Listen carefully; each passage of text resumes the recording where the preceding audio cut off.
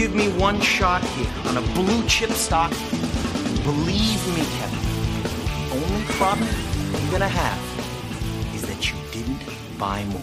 Nobody knows if the stock is going to go up, down, sideways, or in circles.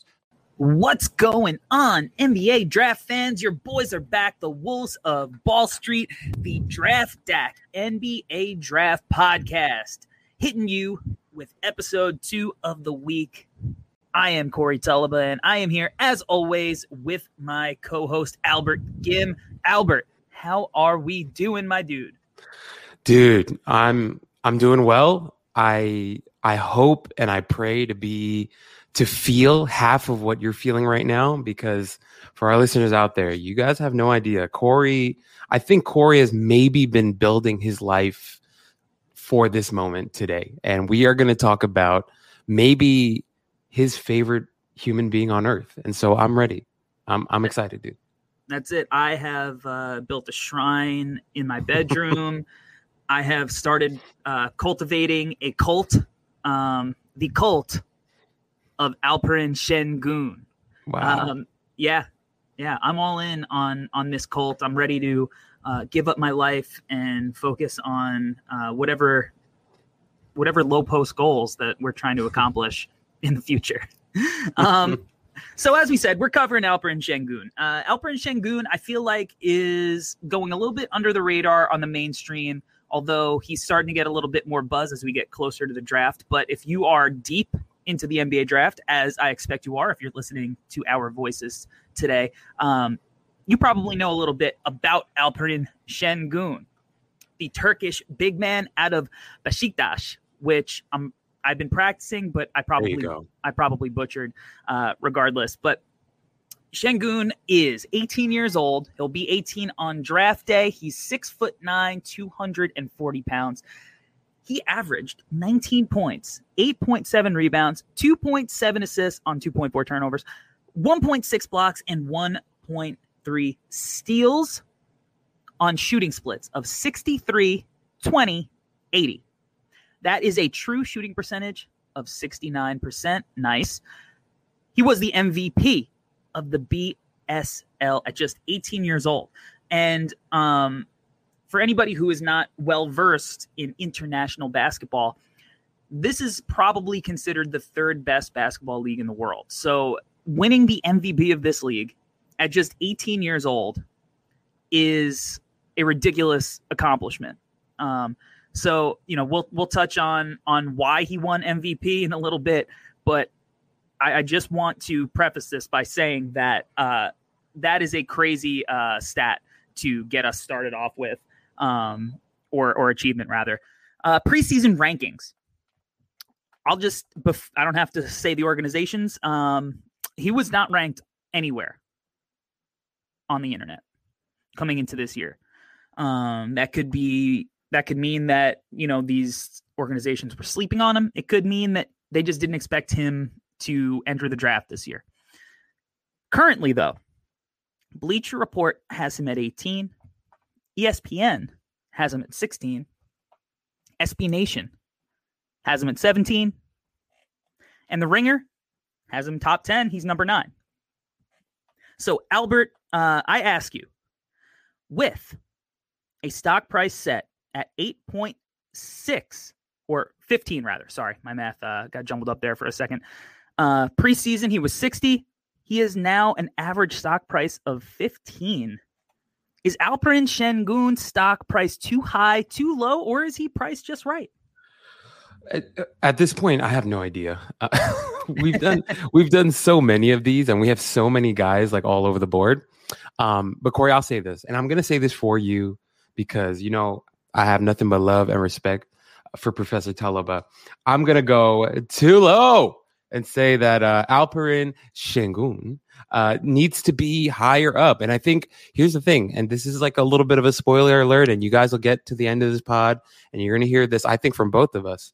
He will get drafted before the 15th pick in the draft, and I can almost guarantee that for you right now. So I'm going to say too low. I like that answer. I also tend to agree he's probably going to be drafted before the 15th pick. I mean, that puts him outside the lottery. So I think he at least should be a lock for the lottery. I think it's way too low.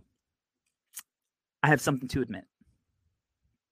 I have decided to move Alperen Sengun up above my beloved Davion Mitchell.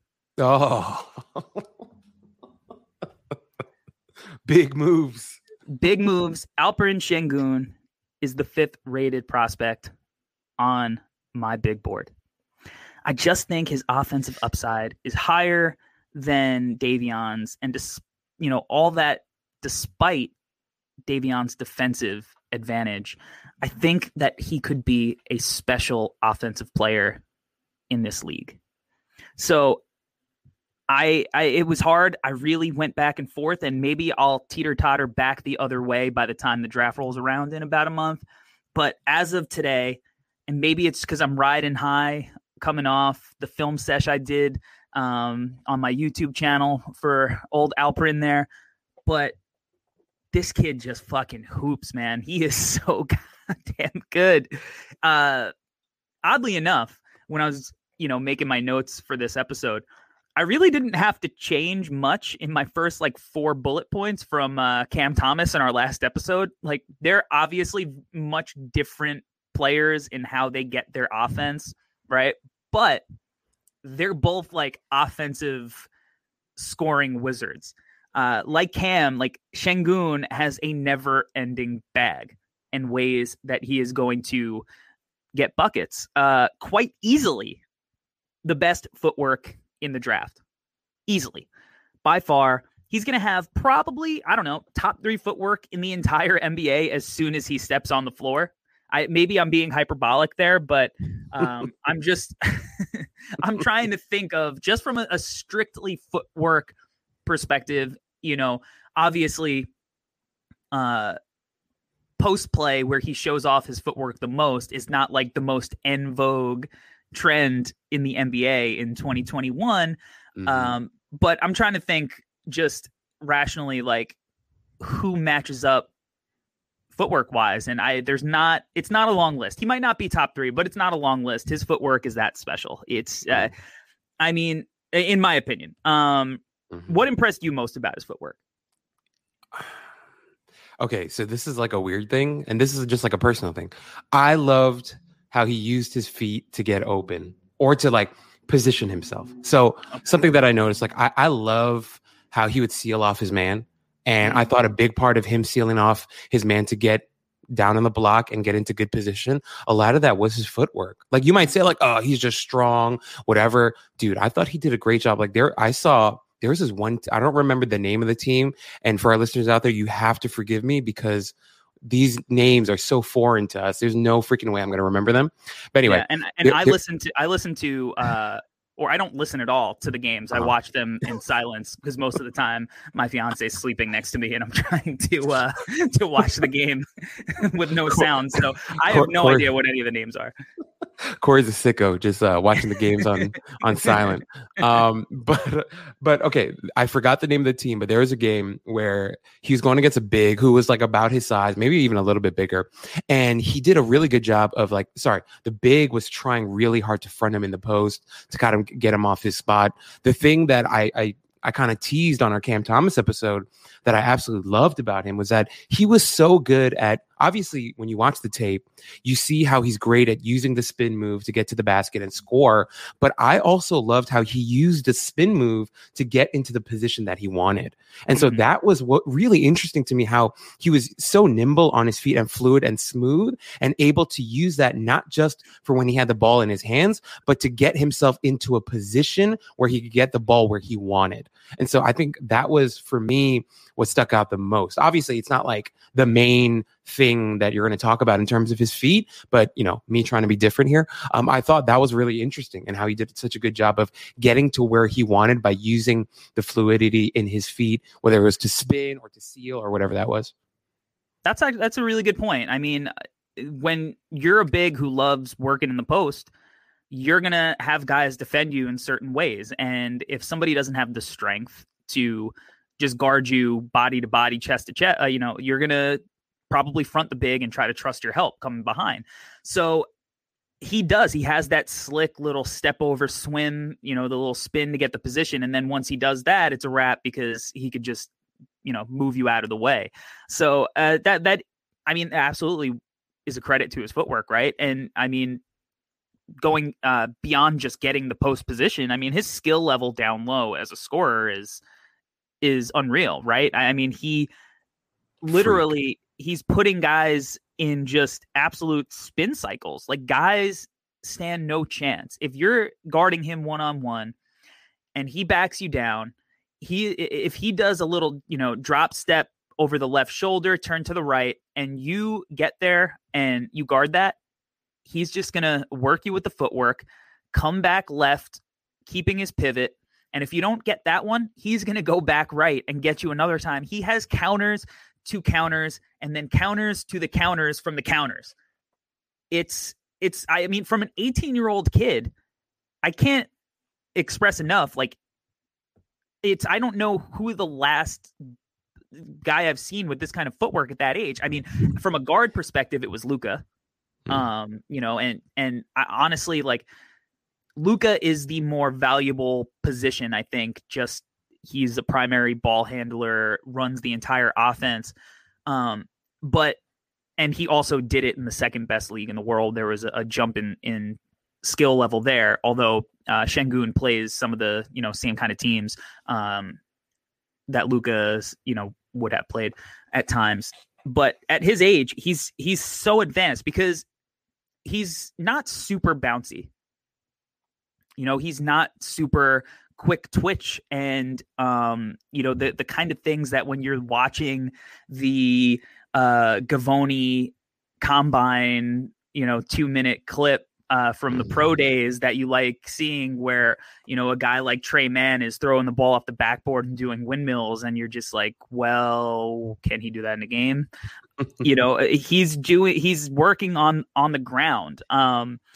And just using craft and skill to get to his spots. And again, I think we keep harping the last few episodes, like, you look at the playoffs and you see how valuable skill is. Obviously, when you can combine the athleticism to the skill, this is where you start getting to an upper echelon tier of potential.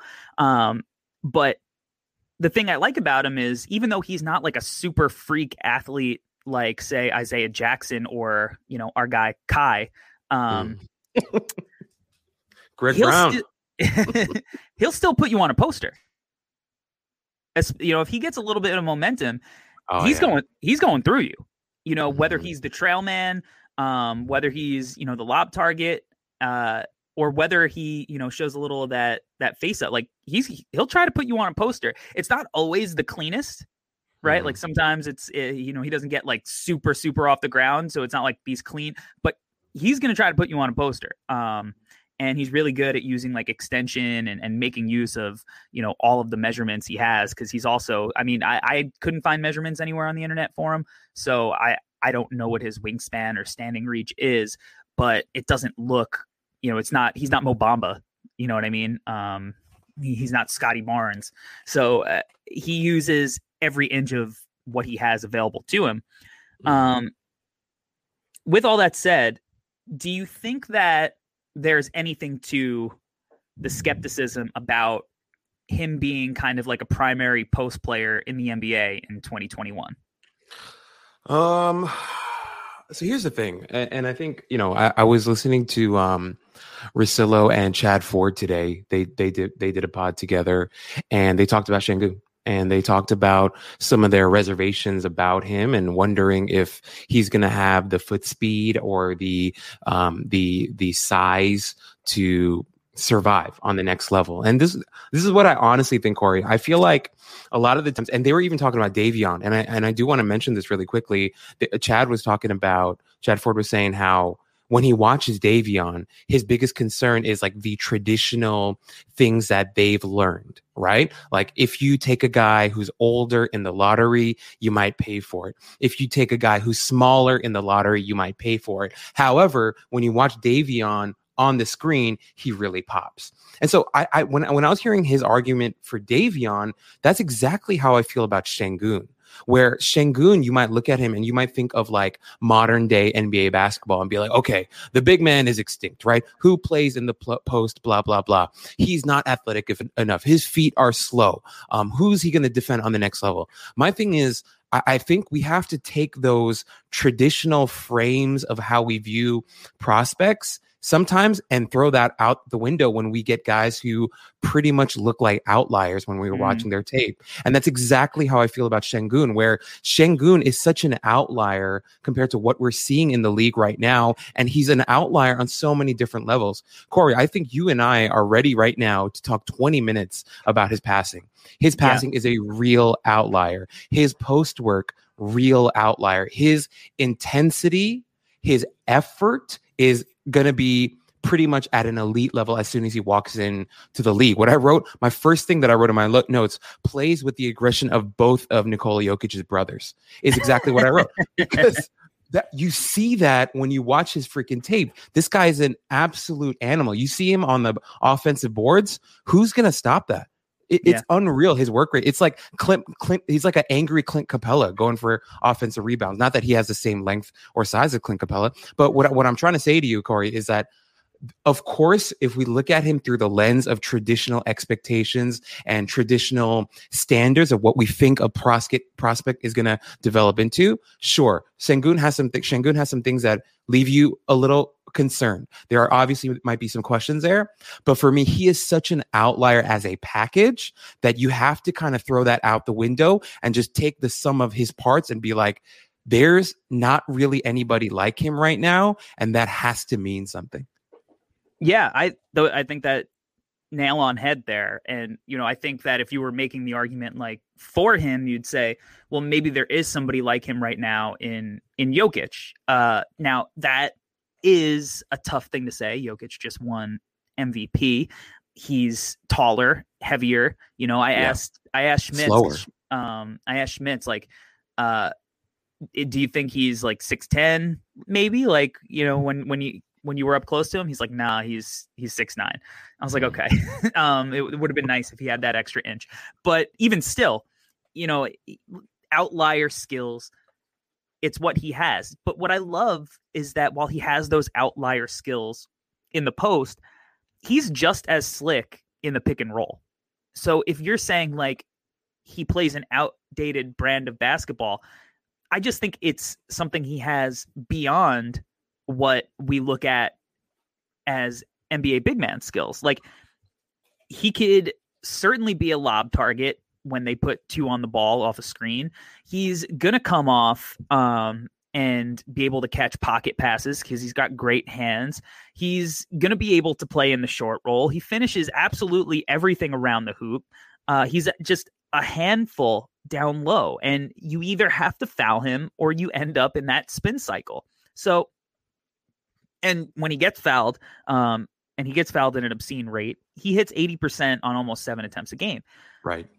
So, going back to like the pick and roll stuff, and this, we talk about him as a scorer. And I mentioned earlier, like my first like 4 lines of notes, I could have just left from Cam Thomas's episode, but unlike scorer supreme Cam Thomas, Sengun's passing is that swing skill and what makes all of this so valuable, right? Like, when we look at who was like the last hyped up post big man, like probably Jahlil Okafor, right?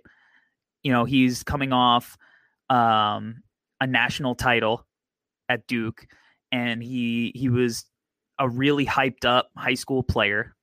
So he has the pedigree, and then he has the success at Duke. He even has, a pretty good rookie year, at least counting numbers wise. Mm-hmm. But he can't pass like Sengun can.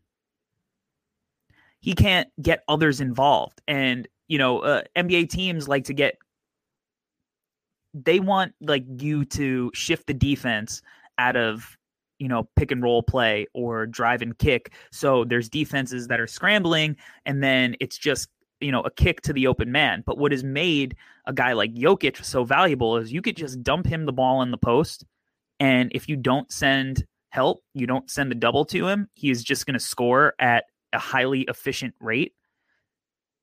But if you do send a double, he is going to know exactly where to place the ball. And I think that Sengun has a lot of those same skills. Now, I don't want to, strictly compare him to an MVP. And when we, go through our Who Have You Bought Previously segment, I'm going to try to temper the expectation on Jokic, because the physical advantages that Jokic has are, a worthwhile difference, just height, weight, all that. But I think that his passing is a real game changer for how I view him as a prospect. If he didn't have that aspect of his game, I wouldn't be that high on him. So with the trend of a guy like Jokic, having offense run through him, having even a guy like Bam in Miami take on more of a playmaking role, I think Chicago is looking to use Vucevic as a table setter. How valuable in this modern NBA is playmaking from the big man position? I think we're kind of shifting, right? Not necessarily shifting per se, but there's like a wrinkle to it now, right? You mentioned Bam, you mentioned Vucevic, Domantas Sabonis. I mean, what a freaking passer! And he averaged 7 assists a game this year. An animal, and he is such a damn good passer. Like, not only he's such a smart passer. But anyway, dude, I think what you mentioned about Sengun and what KOC talked about in his video, it's funny that we're recording today because KOC just dropped a video today too about Sengun. I think what KOC mentioned about him potentially being an offensive hub is really interesting, because that is exactly how I think we should be evaluating Sengun. I think he has that type of potential. You mentioned like his pick and roll stuff, like some of the decisions he was making out of the short roll. I'm like, what? Like, what the hell am I watching here? Like some of it felt like, Corey, okay, you mentioned before, like his post-up game, which is a part of his offense, right? And his playmaking, whatever. I think he makes really quick decisions when the double team comes. Like as KOC mentioned, right? He can anticipate it and does a really good job. But his stuff out of the short roll for me was really interesting, because it's both the vision plus anticipation plus the patience plus all those things. Like he has it all. Like he could do the quick stuff. He could do the slowly developing stuff. It's so interesting, the levels and the depth that there is to his passing, which is what makes him so interesting, right? Which is, honestly, you just mentioned Sabonis at 7 assists a game. Sabonis is that type of weapon. And now with a new coach, with Carlisle coming in, I'm even more interested to see what happens with Sabonis. You remember like the Dirk 2011 season and what they did with Dirk, what Carlisle did with Dirk back then. I do wonder what he's going to do with Sabonis next year. But for me, Sengun, I'm 100% with you. I think the stuff he does out of the double, I think the stuff he does out of the short roll, I think just the layers, the levels that he has to his passing, the intuitiveness to his passing, it's unbelievable, bro. And like you had it in your video too. It's truly shocking stuff. And which is why, like, we go back to Jokic. That's the same crap we see with Jokic, like the vision and all that stuff. And so I'm with you, dude. Like, I definitely think we need to pump the brakes because of what you mentioned, right? There is a clear gap between Sengun and Jokic, but at the same time, we can't deny the fact that there are some similarities. If we're just talking about the passing, you can't deny it. Like, it's unbelievable how savvy this guy is and how gifted he is as a passer.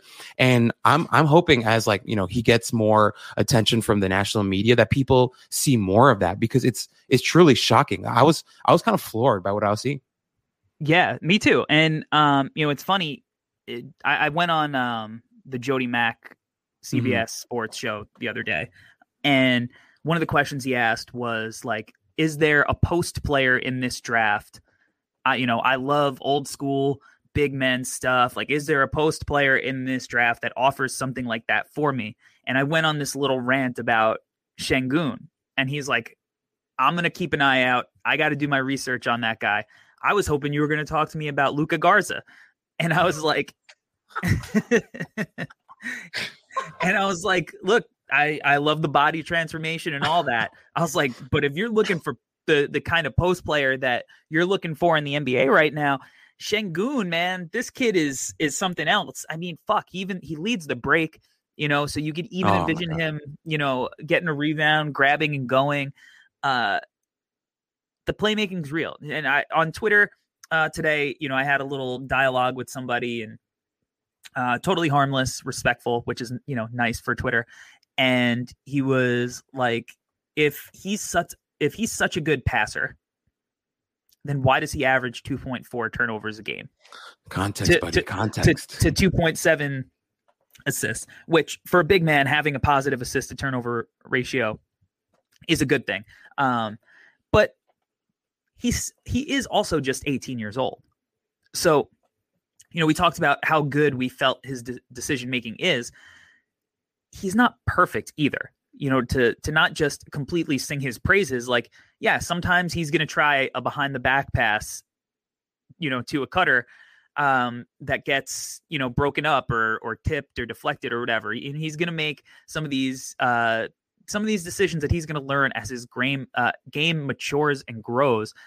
You'll start to see him eliminate some of that stuff. And I think not only that, but I don't think his turnovers are going to grow in the NBA, but I think his assist numbers are, because I think that he will have more offense run through him. In the NBA, right. I think you get credited for assists much easier than at other places in the world. And as we mentioned, we think there's a little bit of a trend to big men running offense, and the way that some of these teams play, you can envision him being that guy who either goes to the block, lines up in a horn set at the elbows, or is just making plays out of that pick and roll and the short roll. He has all of these avenues now to rack up assists in a league with even more spacing, even more shooting. So, when he gets to the team that truly fits the context of his offensive skills, he's a guy that I think is going to be up there with the Bams and the Sabonis's as far as how many points per game or assists per game he's going to average eventually. So I couldn't be higher on his passing. And to me, that, as you mentioned, is the outlier skill that kind of sets him apart. Keeping on some of his weaknesses, let's talk about the shooting. Wait, before we get to the shooting, I just want to say two things to what you said. First off, you being on the Jody Mack show and him expecting you to talk about Luka Garza is freaking hilarious and so on brand. Shouts to the legend Jody Mack. I'm not trying to hate on Jody Mack, but he's been around a long time, So him expecting Luka Garza from you is pretty hilarious. The second thing that I wanted to say, Corey, because you're right, we are kind of singing his praises. But before we go to his shooting, one of the warts that I did want to talk about, watching Sengun play in that league, right? This is what it felt like for me. It felt like when you're playing NBA 2K and you have a dominant big, whether it's like Embiid or whatever, and that you can do like a certain set of moves that are just going to be dominant, and it's just going to go in every time and won't be blocked. But then at the same time, how 2K has those glitches where the big will like suddenly like spin into the baseline and just tumble to the ground for no reason. That's kind of what I felt with Sengun at times. Like it felt like sometimes he's so fluid, doing great things, and then he'll do a move where he just tumbles to the ground and the ball just goes flying out of nowhere, and it's like, oh, he's just like a dominant 2K big right now, where the high moments are unbelievable, and then the low moments are so weird that it feels like a glitch. So that's one thing I did want to say. I think that's the vibe that I got. Yeah, that is funny and very apt, I think. And it feels like when he got the ball down low, outside of those glitches, it was like, all right, he's either going to score, get fouled, or make a beautiful pass out of this move. As long as he doesn't put himself in the spin cycle as well. Which is funny. All right, let's talk about the shooting. 20% on one attempt per game. Are you buying the shot or are you selling the shot? No question, I'm buying. Which it's funny when you say 20% on one attempt a game. Are you buying? I am buying because, it's the eye test. Corey, you and I are big eye test guys. You know me famously, like I hate guys who have weird looking shots. That's why I was out on Haliburton last year at Vassell. And of course, like I ate crow on that. I was straight up wrong about Haliburton. And it was just like a weird eye illusion thing for me. And I missed out on the fact that the fundamentals were still good on his jump shot. It just looked so freaking weird to me, and I was out on it. But for me, when you watch Sengun, there is kind of like a catapultiness to him. Sometimes, like especially like when he's like posting up and then he'll like fade baseline, like that shot is a little like catapulty, if you know what I mean. Like it's kind of like he's like flinging it at the rim. But hey, we're big free throw guys. 80% at the free throw line, always a good sign for me. And seven attempts a game. Exactly. It's not 2 attempts. It's 7 attempts. I think when he did take threes, like there's one play that was on, I think you had it and then KOC had it too. Like, just like he took like a step back three. I'm like, all right, what are we talking about here? Like that was vicious. Like that's an absolutely vicious shot. But it looks good. It looks good for me. And so my thing is, if it passes the eye test, plus he's a good free throw shooter, I can kind of look past it. And also we have to understand context wise, they weren't really looking to have him shoot threes in the role that he was in and the team that he was in. As you mentioned, 1 attempt a game. We're not talking about high volume here. And so if you consider all those things, for me, I'm buying. And I think he'll get better. And which is why, once again, Corey, if we think about what his role will look like on the next level and the fact that he's 18 years old and he's going to go from this really strong base of being the MVP of the goddamn Turkish league. And then we think about how his game's just going to open up and blossom and evolve in the NBA level. Are you kidding? All right. So anyway, I'm buying 100%. Yeah, for sure. I test for Sengun. You have to watch it. A couple of more makes and he's shooting 36%. And all of a sudden we're like, oh, 36%, even though it's on 1 attempt per game still. And it's like, all right, even if he made a few more, you can't look at the percentage either way. Even if he had shot 50% on 1 attempt a game, there's reason to look at that and be skeptical and still have to go in and dissect the shot. I just love his touch. I think he's got great touch, and he's got this high arcing rainbow just shot that's buttery smooth. And it just like when it goes in, it just looks so pure. He didn't do a lot of popping this year. Like he was a guy that got the ball going downhill and because he finished everything at the rim or he got fouled. That's why he had a true shooting percentage of 69%. Nice. And he really like in the NBA, he's going to be asked to space the floor a little bit eventually. And he'll be put in more of those pick and pop situations. And when he does that, I think he's going to be a threat. And what I think that his shot is, if you don't cover him, like he's going to hit it at a decent enough clip. And then when you do cover him, I think he's going to be able to show a little bit of that face up game, a little bit of that off the bounce game. And that's where what I love his footwork so much too on the move is he has it moving at a pretty good speed to where if the help comes over, slides, like he's got the little spins and up fakes like on the move as well to where he could avoid charges. So I love what he could potentially do as a shooter, even after the shots go in, because I think that he's going to be a guy. I don't think he's going to be doing the step backs, at a high volume. I don't think he should, especially early on. If he ever does, then everyone's in big trouble. But I think that the spot up shooting is going to be real. And if you want to play 5 out, then you can with him.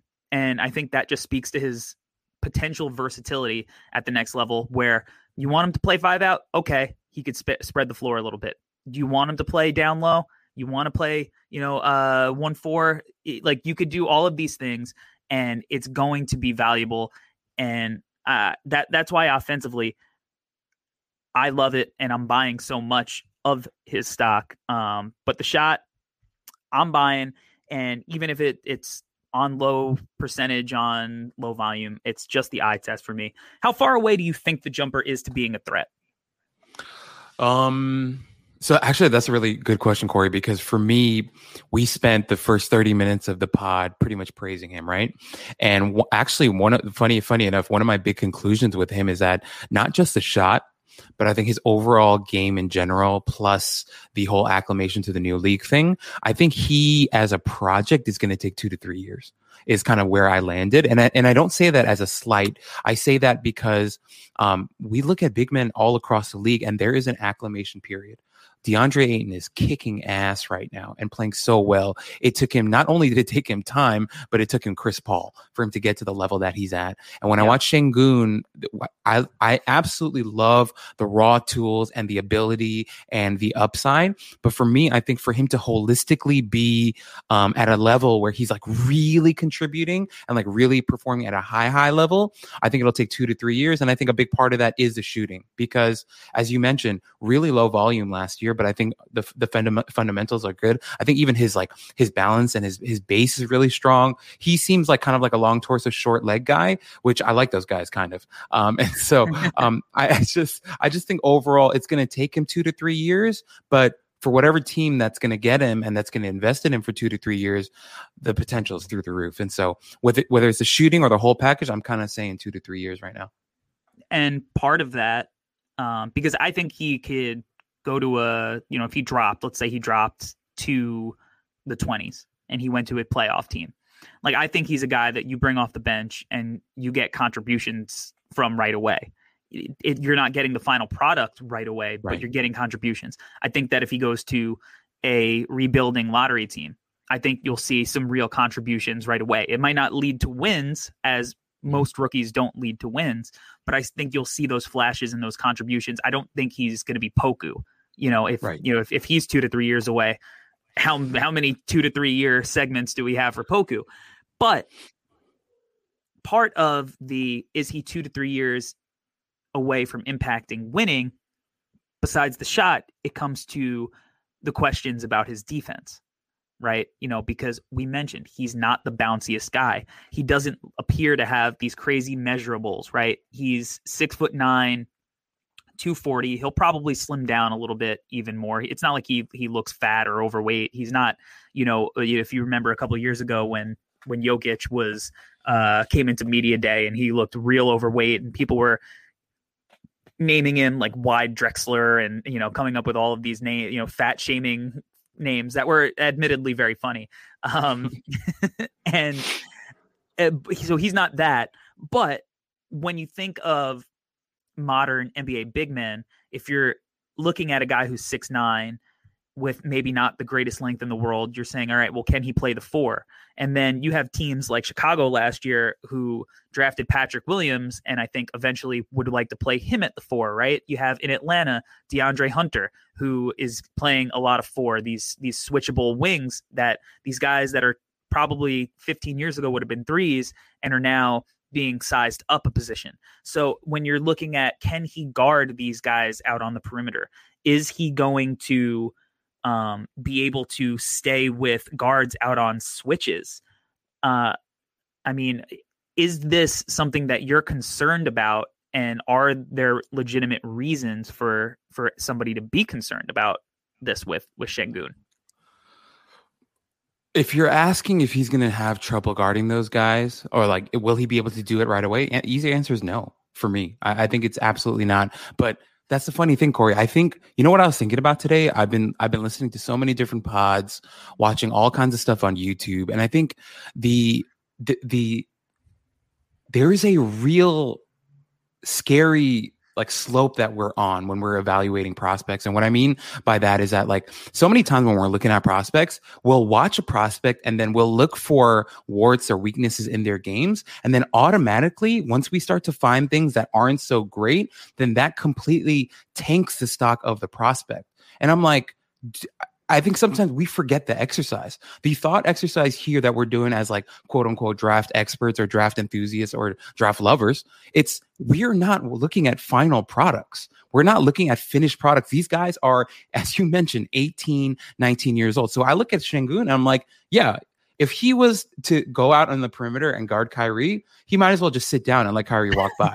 That's not going to happen, right? And so for me, like that's a lock. That's an absolute lock that he won't be able to do that. But for me, once again, with time, you mentioned the weight loss. Nikola Jokic lost a ton of weight, and look how thin and it helped his mobility, right? You look at the prospects now. Luka Garza, you mentioned, lost like 900 pounds. You look at Charles Bassey, that fool lost like 18 pounds. He looks freaking fantastic in his latest pro day or whatever. That dude looks awesome. But my thing is Sengun too. Like yeah, like maybe he won't be the quickest guy, and he does obviously have slow feet, but I think if we look at the sum of the parts once again, and we look at everything that he can offer, yeah, he's not going to be the perfect player. I mean, what perfect player is there in the league? You really have to weigh the pluses and the minuses. And I think if you consider all the pluses that he has as a prospect, you have to accept the minuses. He's not going to be able to guard guards. He's going to have a hard time guarding like a Patrick Williams or DeAndre Hunter. But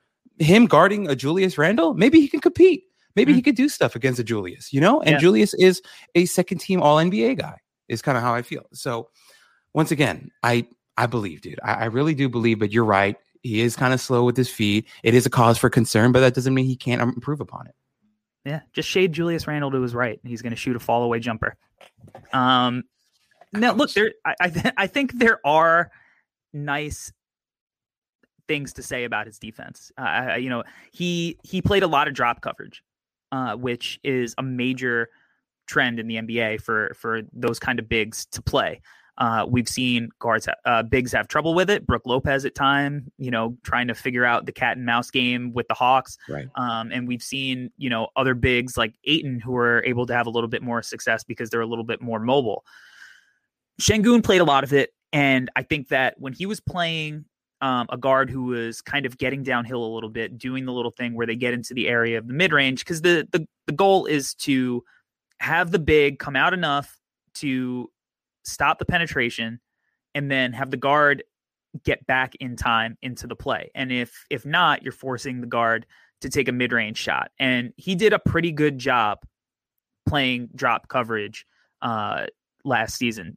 Now, where he did get in trouble, right, is the switching out on the perimeter when you're switching out on these pick and rolls. So we mentioned that's going to be a problem. But when he got to play off ball and be like just roaming free safety, protecting the rim, I thought that he had really good hands in the passing lanes. He had quick hands where, a guard would try to dump a pass off and he was there to deflect it, get a steal. And then I thought that as a shot blocker, where he averaged almost 2 a game, I thought that he had really good timing. And he was able to go straight up, get really good extension. And I thought that as a rim protector off ball, I thought that he just had really good instincts, which is something that I think will translate. So I don't think that this is a big time concern that he has zero good qualities on defense. Now, big man defense is more important than guard defense. You're the last line of defense. You have a lot of responsibility guarding the Dames, the Stephs, those kind of the Trays who could just pull from anywhere. So you have more responsibility than other prospects because you have to do that while also quarterbacking the whole defense. But I think that at the end of the day, he'll be okay as a defender. Like, he won't necessarily be this huge net negative, as you said, a few years in the league. And I think that what he gives you on the offensive end is going to be so valuable that it outweighs whatever challenges come with his defense. Now, in the regular season, I don't think that'll matter even, and we'll see how he is able to defend in the playoffs when teams are able to game plan. But that is way future problems. I think that, where he's kind of been mocked, if you can get him there, anything you get really, really good production-wise is just going to be a home run. You have any other thoughts on his defense? So yeah, I realize I ended up talking about more of him on a macro sense. But when I think about him as a defender, a couple of things that I had in my notes. Once again, I think he's going to struggle against speedy guards, but I thought his feet moved well enough. Yeah. And another thing that was big for me, I think initially he might have some foul trouble problems, and the reason why I feel that way is because he swings at a lot of balls. Mm-hmm. So I love his aggression. I think he plays so freaking hard because he really cares. Like, this is a guy that you're going to throw him on the court and he's going to give a shit about winning the game. Right. Yeah. Like we can feel that from all the tape that we've seen from him. The thing that I am a little bit worried about, and we see this with young bigs all the time. As a Knick fan, the first 4 years of Mitchell Robinson, all foul machine. Right. And why? It's because he swings a lot, and he'll really, Yeah, he's hunting, and I saw a little bit of that in Sengun, where I think on the NBA level, I think him being a rookie and not coming in as the Turkish League MVP, I think he will get called for a good amount of fouls because of his aggression and because of how he swings at a lot of shots. So that's something to look out for. But once again, like for me, when I look at him and I think about, and as you mentioned, the timing on the blocks really good. There's an awareness to him, and once again, like I always think about like.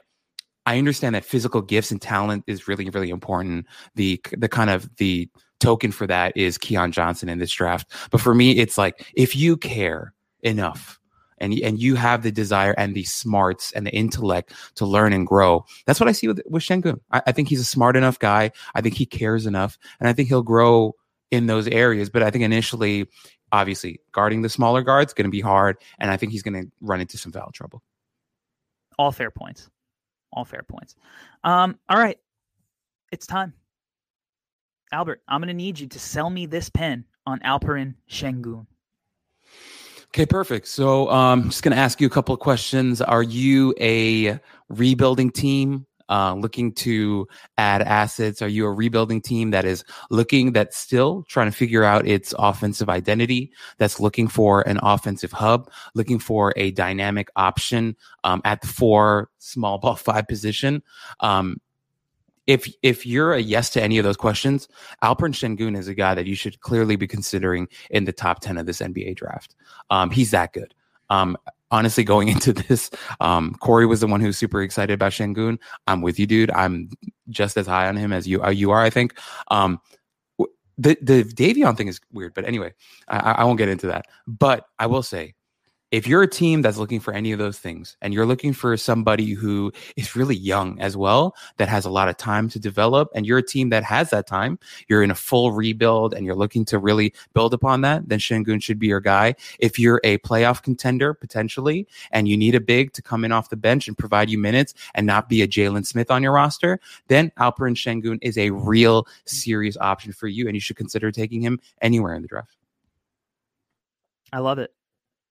If you're buying stock in our guy, Alperen Sengun, who may you have bought stock in previously? Okay, so Corey, don't hate me for this. All our listeners, don't hate me for this. I came up with a really weird answer for this because as I was watching Sengun, my mind oddly went to the late 2009, 2010, like the late 2000s, right? Early 2010s, right? There was a period of time in the league where 4s were still kind of important and were looked upon as assets, and teams were drafting them all over the place. So some names to think about. Ready? Carl Landry, Chuck Hayes, JJ Hickson, Sean May, David West, Dante Green. These are weird names, right? Right, Corey? Throw Michael Sweetney in there. Michael Sweetney. Okay, the legend from Georgetown, Michael Sweetney. So I'm throwing out some names out there. And what I'm trying to get at right now is that we live in a day and age where a Carl Landry, Chuck Hayes, JJ Hickson, these guys don't really survive or even exist in the NBA anymore. Pretty much they don't. Right. The reason why I bring up these names is that that's kind of where my mind went to when I was thinking about Sengun, because I think he's going to come into the league with some of those attributes. Right. Carl Landry, good footwork. I remember Carl Landry had some sick moves in the post, and he was a smaller big. Chuck Hayes, strong, great post defender. JJ Hickson, wild animal energy, could shoot the mid range a little bit. Sean May. Not much to say with Sean May. I wish he would lose some weight. David West, not to fat shame, but I mean, honestly, Sean May kind of ate his way out of the league. Let's be honest, right?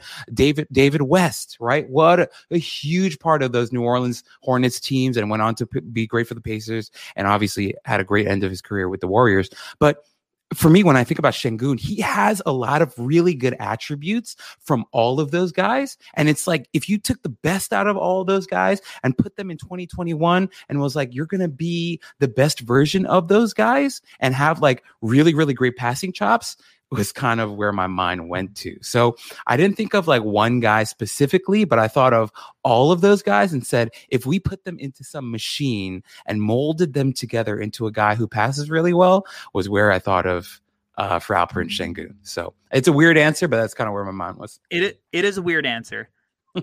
I appreciate the weirdness and the amount of thought that, and the the names that I haven't heard in a really long time. I appreciate that.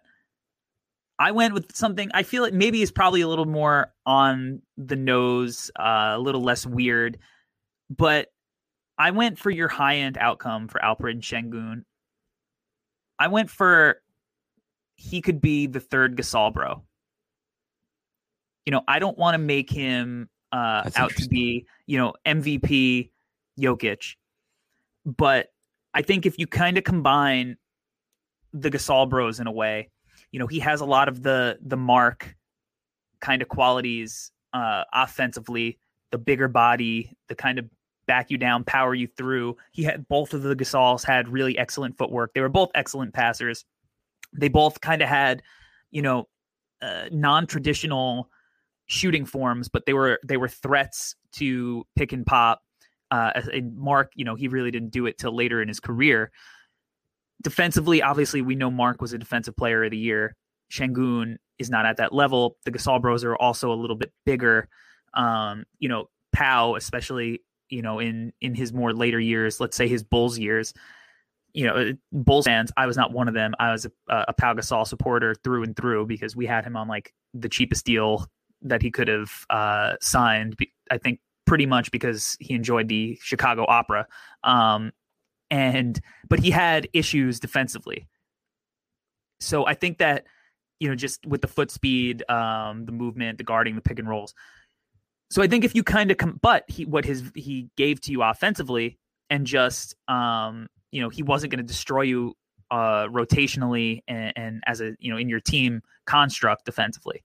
So I think if you kind of merged the Gasol bros together and took some of their strengths, some of their weaknesses, I think that's the kind of player that Sengun could be at his peak.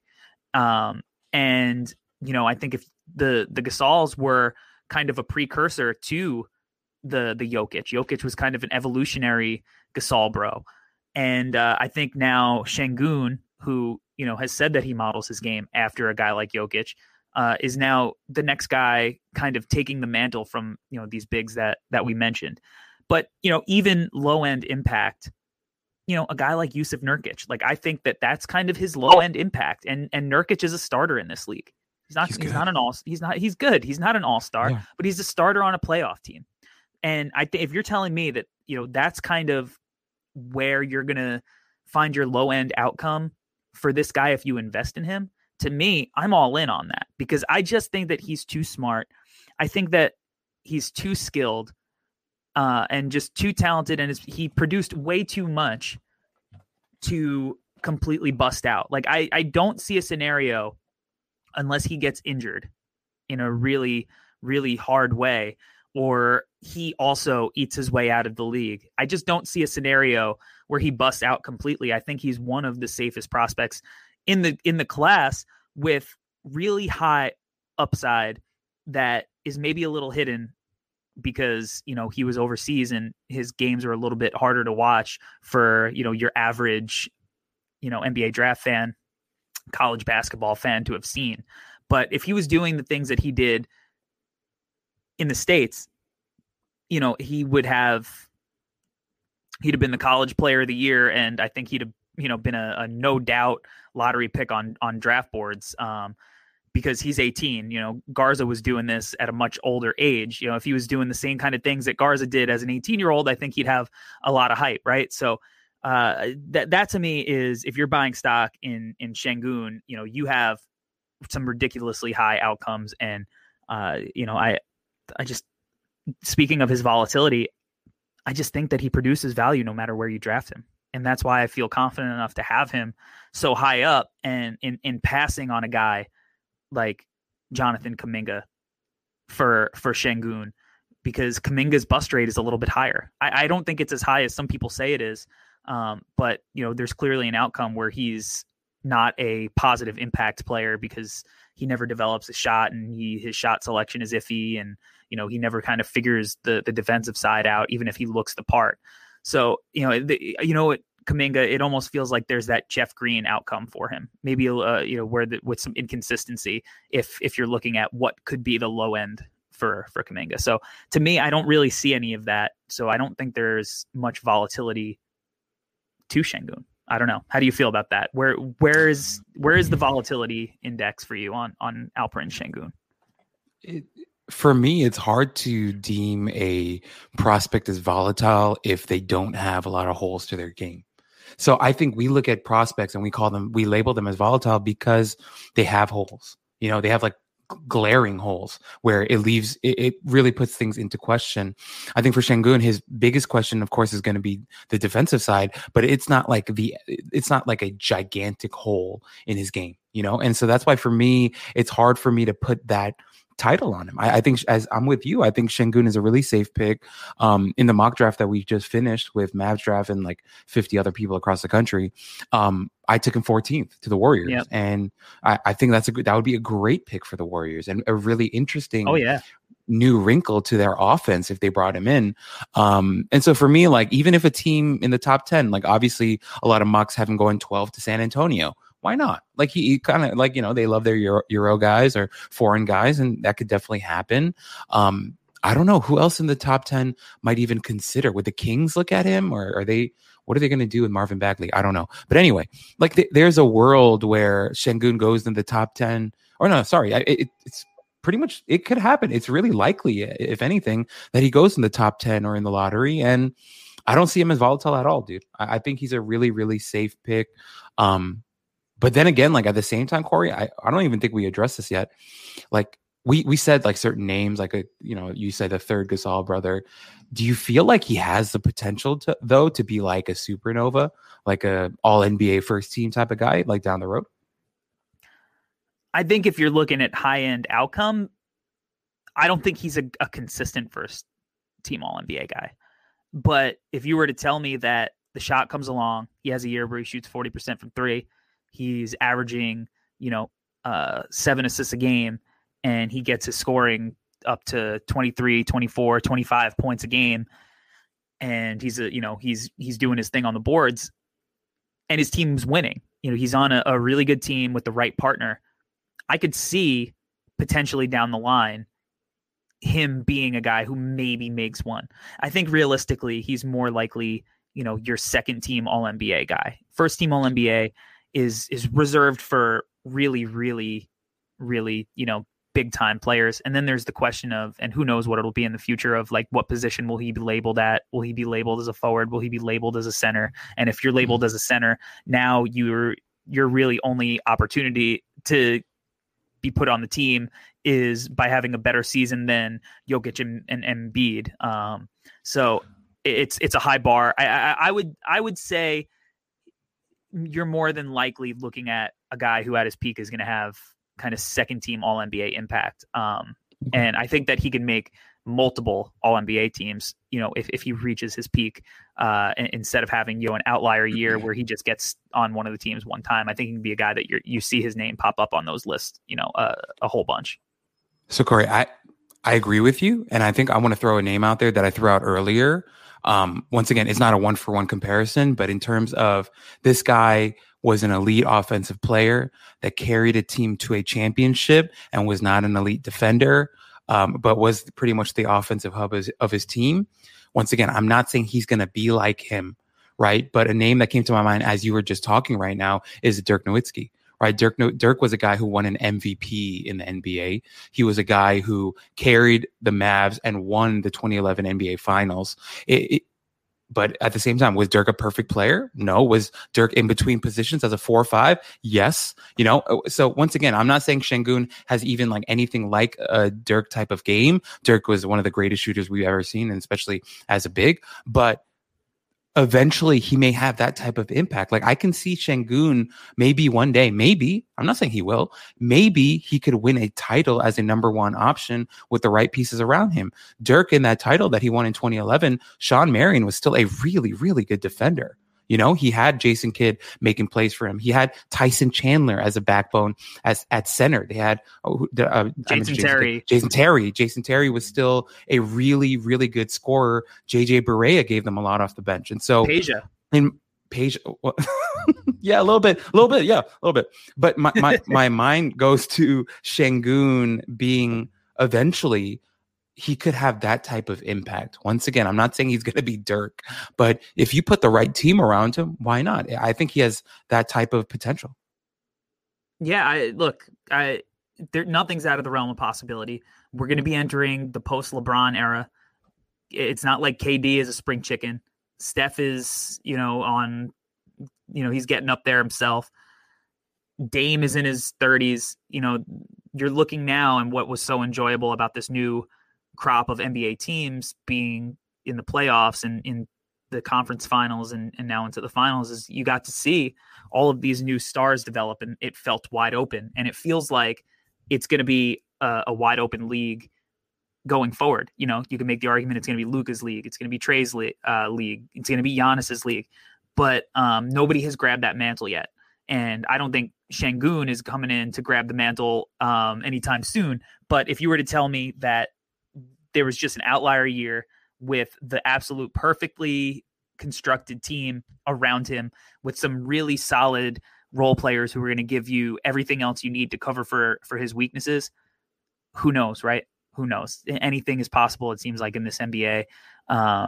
So yeah, it'll be fun to watch his development. I kind of am hoping that he pairs up with SGA and OKC. There you go. And look, I don't think that they'll take him at 6, but maybe they trade up with their 16 and 18 somewhere, because I think that SGA is a guy who he's so good in the half court that if you paired him as a pick and roll partner with SGA, I think that would be so much fun. And they could just go back and forth doing their thing, cooking.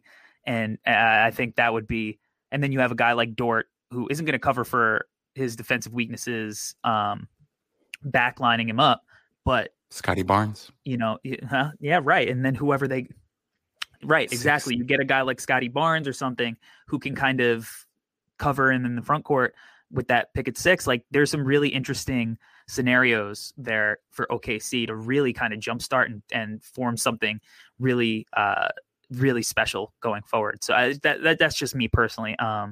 As far as where I would like to see him end up, I would like to see him slip to pick 38 and end up with Chicago. But realistically, if we're talking like if he goes right outside the top 10 or if, OKC uses 16, 18 and maybe something else to get to one of these other picks, that's a really interesting spot for him. Yeah. I mean, even Charlotte has 11, I believe. Yeah, Charlotte would be great. That's a huge option. We could definitely see that happening. We never know what Orlando's thinking. I mean, who knows? Maybe who knows? Maybe Orlando grabs him. I don't know if that'd be ideal, but you look at a guy like Jonathan Isaac, and now you're talking about one of these guys who's going to be able to cover for him. So right. Orlando structurally is so weird, but with those 2 picks in that top 8, he's probably going to be the best player on the board at one of those picks, potentially probably at least at 8. You can make the argument he's going to be the best player available. And look, it's not like Orlando's offense didn't have success with Nick Vucevic, who he shares some similarities, right? So the problem with Vucevic is that just he was getting older. He didn't fit the timeline of the Magic. It was time to move off of him. But it's not like they moved off of him because he was a bad player. They got good value for him. So Orlando has a lot of front court stuff going on right now, but they don't have anybody in their front court that you look at and you say, well, we have to develop this guy, because none of the people in their front court, except for Isaac, who even himself has, been injured in a really bad way, to just decide we can only get wings or guards or whatever. They're not in that spot. They have to go for talent. So it could happen. It could happen. It's going to be really interesting to see where he falls on draft night. Albert, that's going to do it for our episode on Alperen Sengun. I have to go take a cold shower after this conversation and tell the people where they could find you on the World Wide Web. You can find me on Twitter and on Instagram at Alberto. Gim is my handle. The toe is TOE, like the toe on your foot, is where I got that stupid nickname from anyway, from a friend back in high school. But yeah, that's where you find me. And this was awesome, dude. Yeah, it was a lot of fun. You can find me on the internet at The Hardwood Mag. You can find the YouTube at The Hardwood Herald. You will be able to find the Alperen Sengun film sesh scouting breakdown, the essential Sengun breakdown on the internet. So that just dropped. I had a ton of fun doing it. I had a ton of fun with this conversation. So definitely go check that out. Follow Albert, follow myself. And if you haven't yet, subscribe to the podcast, share it, rate it, review it, all of that good stuff. It's draft season, baby. We're going to keep rolling. Until next time, we out. Peace. Peace.